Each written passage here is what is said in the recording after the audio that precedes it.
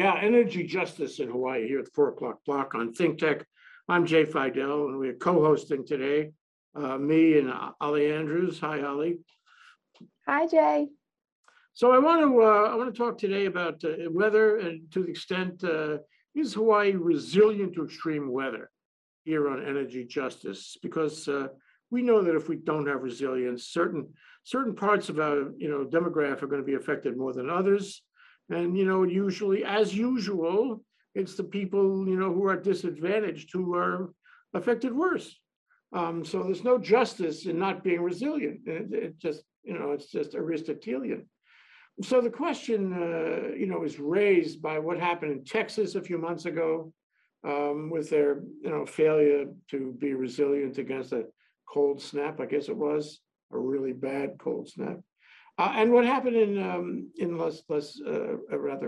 Orleans just a couple of weeks ago, which is much scarier in the sense that in New Orleans they had the opportunity to put their power lines underground, and they didn't do anything about it. The government didn't do anything about it. And then when the storm came, the towers blew over, the poles blew over, and I think most of New Orleans and environ are still now today without power. And that means the people who are disadvantaged are without power because the other guys left town already. If you have a few bucks, you leave town. So it's really a problem if you're not resilient. The other thing is, I don't want to tell you anything you don't know, Ali, but we are in climate change and it is getting worse all the time. That's probably why you care so much about energy and energy justice.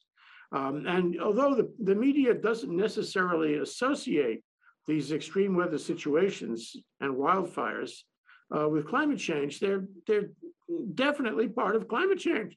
They're caused by climate change. Give me a break. We should all know that and live that all day long. And Congress should know that, but unfortunately it doesn't know that.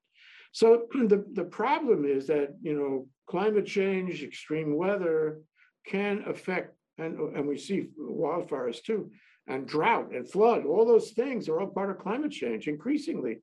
And the connection is so obvious. One of these days, Oahu, the most populated island, is gonna get a storm. We've been so lucky. And it's going to get a storm, and we have a lot of overground electrical connectivity and towers and telephone poles and all this. It's coming. I wake up in the morning, I say to myself, today, what a beautiful day it is. One day closer to the next extreme storm, which will be worse than any storm you can imagine. So that's the problem. And the question before the House is, are we resilient to that storm? And if we are not, what is going to happen to our energy systems? And what is going to happen to the people who are disadvantaged, those who would be affected more than others by the failure of our energy systems? It really counts. When there was that storm, was it Maria in Puerto Rico, maybe 4 or 5 years ago? There was a huge field of solar array. Okay, and one half the field, we know this because we had a show about it. One half the field had a certain kind of fastener holding down the anchors and the solar cells, and the other side of the field, about half divided, had a different kind of fastener. And when the wind came from Maria and blew through that field, the field with one kind of fastener, it just got destroyed. All the solar arrays, all the anchors, all finished, gone. The other side held. So the point is, it really makes a difference if you plan ahead, if you look at those fasteners, if you make things resilient. Now, I know you're an energy buff to the max, and I want to know your thoughts about this, okay? How resilient are we? Wow, just coming right out there with the big question right away. First of all, thank you for having me on Think Tech Having you on Hawaii your again. show. On Yeah. my show, I know. Well, I'm still grateful to be here either way, and I think this topic is really interesting. I don't I will admit that I'm not a huge expert in resiliency in general, but you are correct that I am an energy nerd and like to think about this a lot, particularly that question that you posed around what happens to our frontline communities, our most vulnerable communities, which we know from the events, the ice storm in Texas this winter and the current outages that are happening in New Orleans, that our low-income communities, our communities of color, statistically are the ones who are left without power for longer, or experience those more extreme impacts because of losing power, because of lack of access, as you said. I would say without being a resiliency expert, I think that renewables in general make us resilient to those events that would isolate us from external resources for longer. If we are dependent upon fossil fuels coming to our islands, those do not come from here, those come from very far away. So if the ports or the way that we receive those fuels cannot enter, then we have a finite resource. I'm sure that we have a pretty large backup, but the sun comes every day, the wind comes every day. So I think in general, renewables and battery storage are looked to as being more resilient. So as Hawaii does the good job of shifting towards renewable energy, I believe that makes us more resilient. And I think that there are also ways of deploying those renewables in ways that make us more resilient, in ways that distribute the energy rather than centralize it.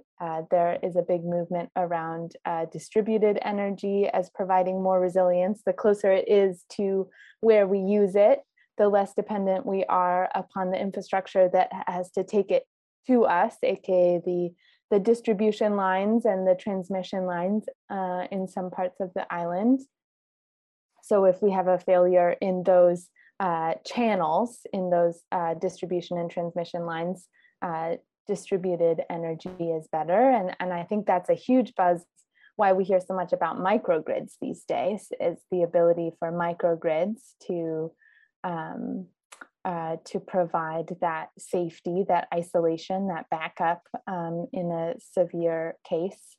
I think for me, one of the big questions is those systems historically have cost more. And so microgrids, as awesome as they are, and as much as I love to hear about their buzz and the new technologies that enable them, they still do. Microgrids cost more than not having that islanded backup ability. I think that should be on the final exam, Molly. The question on the final exam would be, does resilience cost more? And the answer is yes. What would you rather have? A blackout like in New Orleans that lasts for days, weeks, months, maybe more? Or would you like to have your power back? And people don't realize that what happens. Wake up in the morning, nothing works in your house. You want to watch the tube? No tube. You want to do internet? No internet. No nothing. What's that worth? Anyway, there's a question. It's funny that you should raise that because it's a question. I want to read it to you from a viewer question. We appreciate all viewer questions. Question: what is the value of resilience? I guess that means the value economically. And what is the cost of resilience? Who pays? Who should pay for the cost of resilience? And this is something you covered tangentially. Does having solar panels on your roof make you more resilient? Okay, that's a compound, multiple question, but let's see what you can do with it, Ali.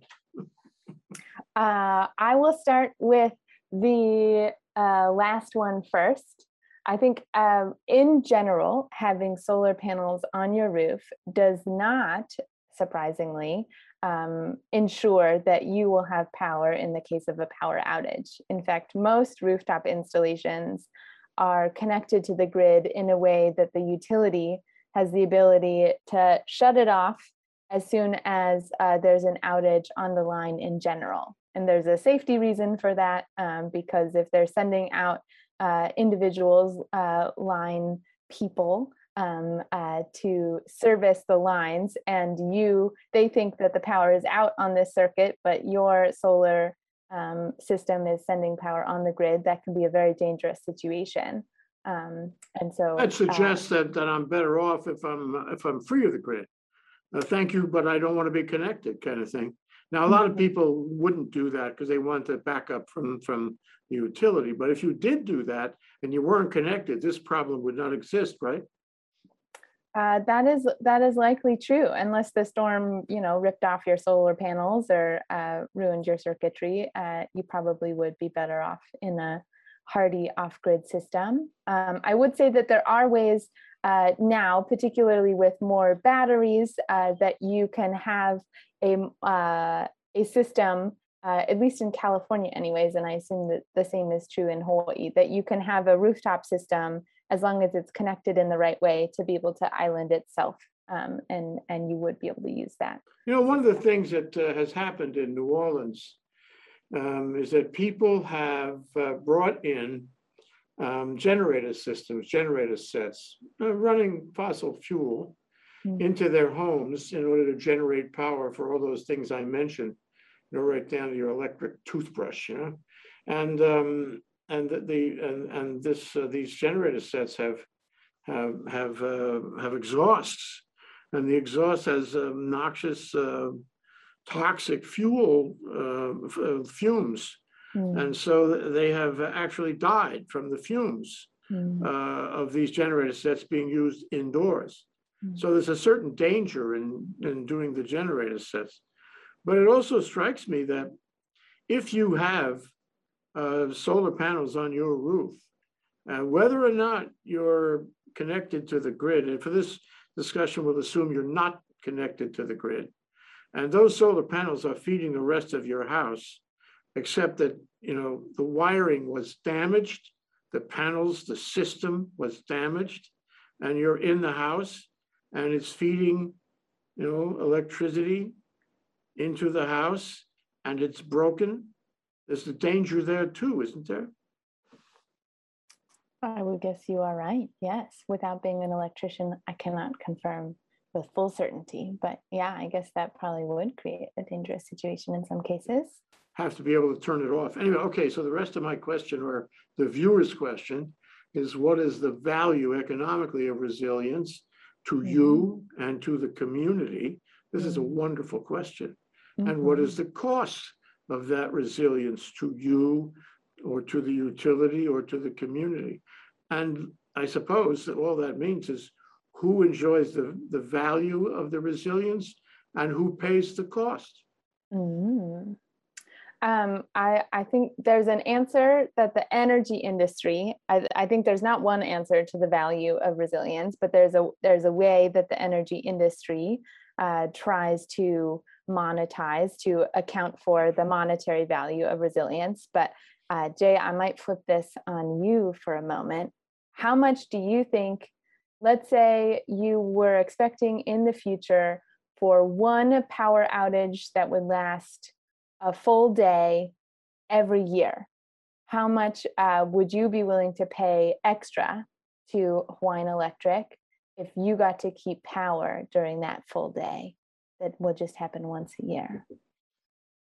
Okay, that's me now. I am not particularly disadvantaged, although my wife thinks I am. I would pay whatever the freight was. I would pay whatever it was. I believe in resilience. I believe in survival, not only for me and my family, but also for the community. So I would pay whatever it costs, whatever, the actual cost was, I would pay that. And if the utility calculated it at X dollars, I'd be happy to pay that. However, I would like to add, pursuant to the title of our show, there are some people they can't afford that. And they may make a much closer analysis of it.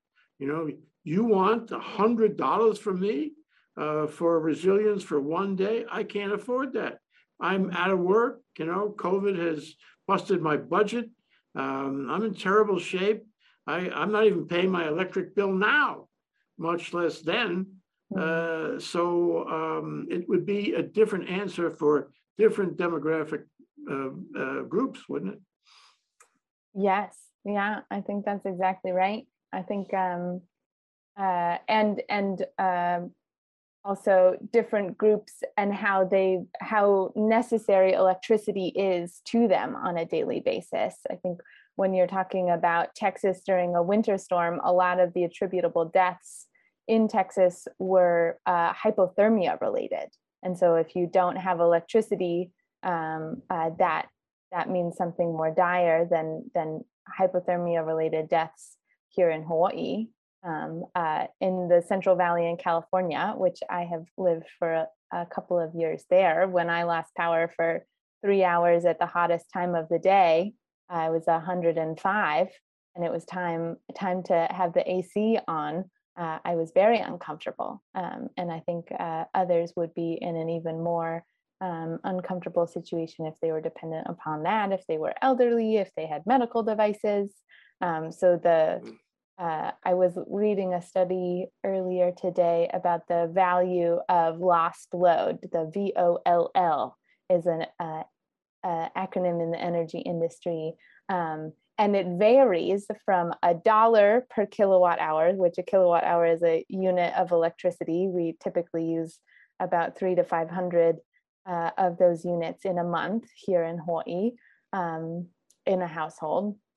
So $1 per kilowatt hour to $300 per kilowatt hour, depending on what you're using that electricity for. If you're a hospital, you're on the other end of the spectrum. If you're Allie, who's kind of uncomfortable and sweaty in her apartment in Fresno for 3 hours, you're probably on the $1 end of the spectrum. And having the resources to be able to adapt to loss of electricity, just like you mentioned before, that you can leave town. I think there was a senator who got criticized in the Texas ice storm for heading off on a semi-tropical vacation in the middle of the Ted ice storm. Cruz. Everybody knows Ted. He's a friend of the country in his own strange way. The country meaning Mexico. So I Let think me make a distinction for you, Allie. And that is, you mentioned, I think it's really important that renewables, specifically solar, are renewable or resilient because they don't require outside help, outside fuel and so forth. But that is not necessarily the test of resilience, because you can have a fossil fuel. I mean, I think this would be clear for the analysis. You can have a fossil fuel system. One of those generator sets has been running for longer than I have, which is really a long time. You can have that running on fossil fuel, and you have to be resilient with that too. So renewables do not solve the problem completely. I guess the problem with the old-fashioned renewables with fossil fuel is if I have a generator set that's old and it breaks, I have engineering issues. I have to find an engineer who was around when it was designed. I may have to go to long distances to find replacement parts. And that's not resiliency at all. That's the opposite of resiliency. If, for example, this generator set was made in Germany or somewhere in Europe, Scandinavia, what have you, we know they have manufactured this equipment. It means I have to call a Wright and get them to ship that air freight, hopefully. And if it's a big, heavy piece of equipment, it's not going to be air freight. So I can start up that generator again. That's not resiliency, is it? Yeah, I think that's a really good point. I think the parts are a really good point, as well as the labor. I think having local individuals who are knowledgeable about operating, maintaining, problem solving our renewables is super important, and local workforce development is another reason for that. Another component of that. I think the group that has come on to the show before that I work with on Molokai, the Ho'ahu Energy Cooperative Molokai. That's a huge effort of theirs. Is we're not just going to build this with outside labor and maintain it with outside labor, both because we want local economic development and we want our community to know how to repair, maintain in moments of crisis and in moments of not crisis. I think that makes us resilient as well. If we are all maybe not all of us need to be knowledgeable, but we need to have people among us who know what's going on. Well, let's talk about justice for a moment. So suppose it cost me X dollars to be resilient. Whatever system I'm using, however I'm connecting or not, whether I'm using, for example, community solar, whether I'm using fossil fuel generators, it's going to cost some money. Now, what is the equitable allocation of that cost? It's really important, especially in a time when people are economically stressed in our community and they don't have money. And how are you going to raise that sum? It could be expensive, and maybe it should be expensive. It should be, what does President Biden say? Build back better. Don't just have resilience to achieve what you already have. Have resilience to achieve better than what you already have. So my question is, who pays the freight? How do you allocate that in accordance with, may I say, energy justice? I think that it's an amazing question. And I think that I'm going to just solve it for us real quick in the next 7 minutes that we have. I'm not going to do that. But I believe that the reasons that some of our low-income communities and communities of color are more vulnerable are due to systematic oppression. And so just giving everybody $100 across the board per household to make yourself more resilient is not going to create an equitable situation. It's going to perpetuate the inequities that have led us to some neighborhoods being more vulnerable to outages than others because of the resources that the utility has prioritized to keep the lights on for the hospital in this neighborhood versus the just purely residential over here. So I personally believe that the system as a whole, that the ratepayers as a whole need to pay for the resilience that brings us all to the same vulnerability. And hopefully that's the same resilience, not the same vulnerability, because that's taking a negative tone on it. But I believe that electricity is a human right, and access to that should be equitable, equal access. So how do you raise the money? Do you include it in the rates that people pay? Some of them aren't paying any rates. They're not able. And do you include it in the somehow you make the utility company pay out of their funds? Do you make the state pay? Do you spread it among the taxpayers, the ratepayers, or the utility? Where are you going to get the money to build back better? Wow. Okay. All right. I think I can answer that. I think that the ratepayers, the people who have chosen to be on the grid system, on our shared system and share in those resources, I think that recovering those costs across all of our ratepayers makes sense, and keeping, as you mentioned, some folks have assistance on their utility bills from federal subsidies, and I believe that those should stay in place, because I think, again, those are addressing systematic inequities. So we shouldn't take those out so that everybody pays their fair share of resilience. But I think I support those systems staying in place, as well as these extra costs that we are going to incur over the next several years will hopefully pay off. Like they're going to cost us money now, but as PG&E's CEO was arguing when they were arguing for, I think it was $15 billion worth of transmission cost upgrades to bring their transmission lines underground. They said it's a huge cost now, but we're going to save money in the long run because we're going to cut out the risk of wildfires and the loss of property and life as a result of that. So I think if we share the cost now, we will share in the benefits later. That's the takeaway. That is so important. What you just said, that is also going to be on the final exam. Okay. The other, the other thing is the essential question, the title question we need to answer, I think, in greater detail. And that is, how resilient is Hawaii right now? Remember that Hawaii is, 2,500 miles away from the mainland. It's not clear that anybody's going to come and save us or repair our equipment, refurbish our, broken equipment. Nobody's going to come from Asia. We may or may not have the workforce or the equipment or spare parts. We probably don't in order to repair everything. And looking at the footage that came out of New Orleans, those towers fall down. The wind blows them right over.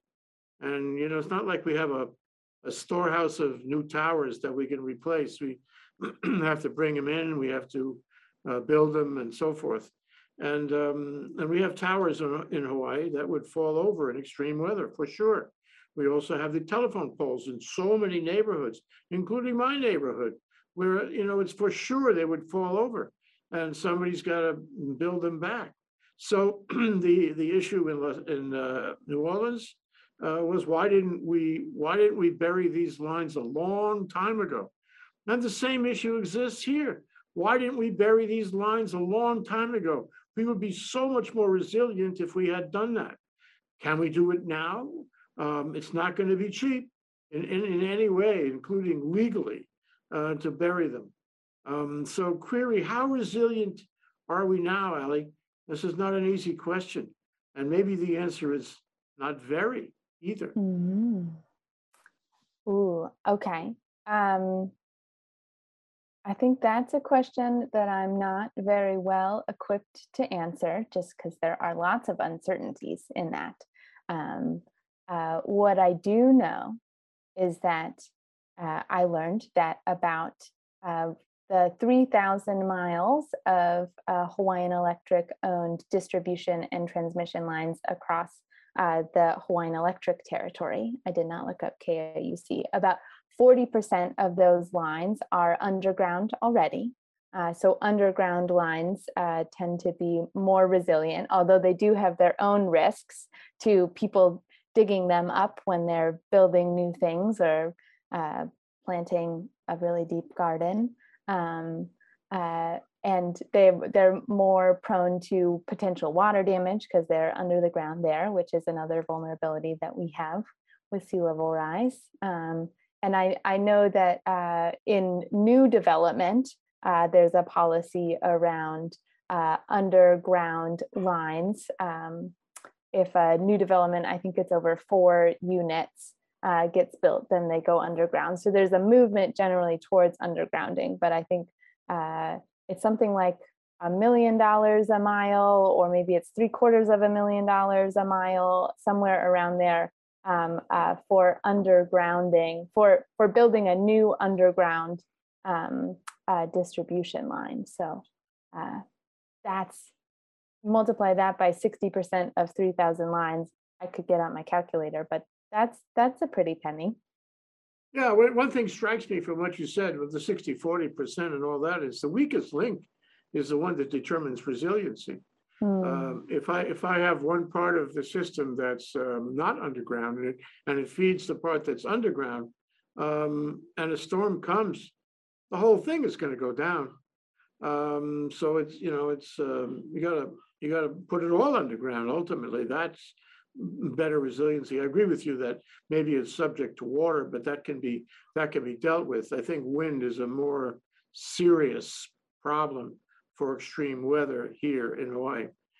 But let me, we don't have a lot of time left, and I want to ask you another compound question. Okay? It's out of Charles Dickens and the Christmas Carol. It's looking at Christmas future with Ebenezer Scrooge, if you remember. and I don't mean to refer to his willingness to spend money, by the way. So what is your warning to all of us about the dark side of the future if we do nothing to enhance our resilience, if we do nothing for whatever reason it might be to make our systems more resilient? And the second part of that question is, if we were to do something to meet that warning, that admonition, that dark side out of Charles Dickens, what would we do? What step would we put out first? What would the action point be? Ooh, okay. What are the first part of the question was sort of the pessimistic. What's going to happen? What are we in for if we do nothing? And I think that's a scary thing to think about. But we've probably seen some flashes of what's to come. Flashes, maybe flash flooding, flash storms. I think that what is happening in New Orleans right now, with over 400,000 people still being without power, I think we could see a very real scenario like that in Hawaii weeks after a storm if we do not address the infrastructure issues. I'm not much of a doomsdayer, so I'm going to focus on the second part of your question, which is more about what should we do to address that. I think that the most powerful way to make our communities more resilient is to tap into the knowledge of what our communities already know about what risks and vulnerabilities there are. I think I have learned so much from working with the Moloka'i community about where good places and bad places to develop are, what is vulnerable, what areas are vulnerable to flooding and not, at what times of year. I think, and I've only just scratched the surface of that discussion. I think that there's a lot to learn, and there are already communities that are taking steps towards that. I learned about an awesome resiliency hub in Hau'ula that is being spearheaded by a community group to create a resilient hub that can serve as a kind of a multi-use shelter in the case of bad weather. That's an awesome project. I think more projects like that, where we use local knowledge, we build up local capacity to know and maintain and repair and construct. I think that's where we're going to be resilient, both to outages and from a social and economic perspective. I think that's how we become resilient. A lot of the best laid plans of mice and men and women in Hawaii get put on the shelf, and we do a great job at talking it up, and then we don't do action. And that's deeply ingrained in our DNA and our culture here, I'm sorry to say.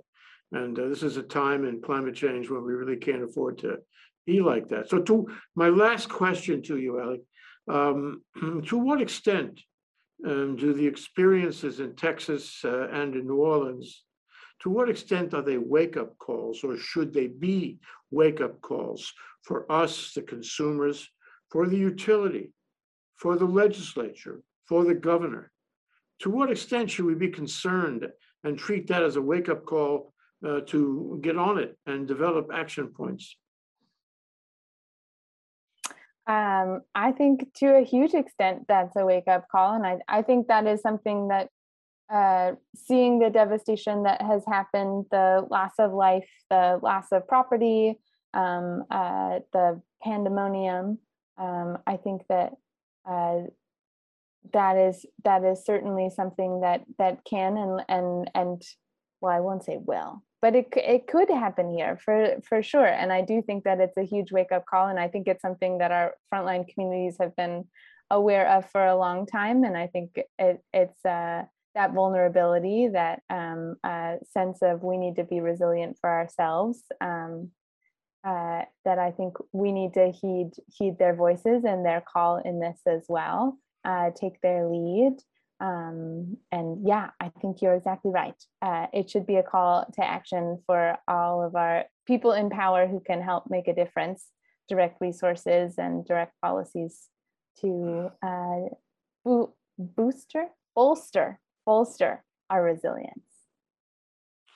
Alejandro's energy nerd, energy follower, energy justice person, community person. Thank you so much for having this discussion with me. And I'm looking forward to your next show 2 weeks from now. Ali Andrews, thank you very much. Aloha. Aloha. Thanks, Jay.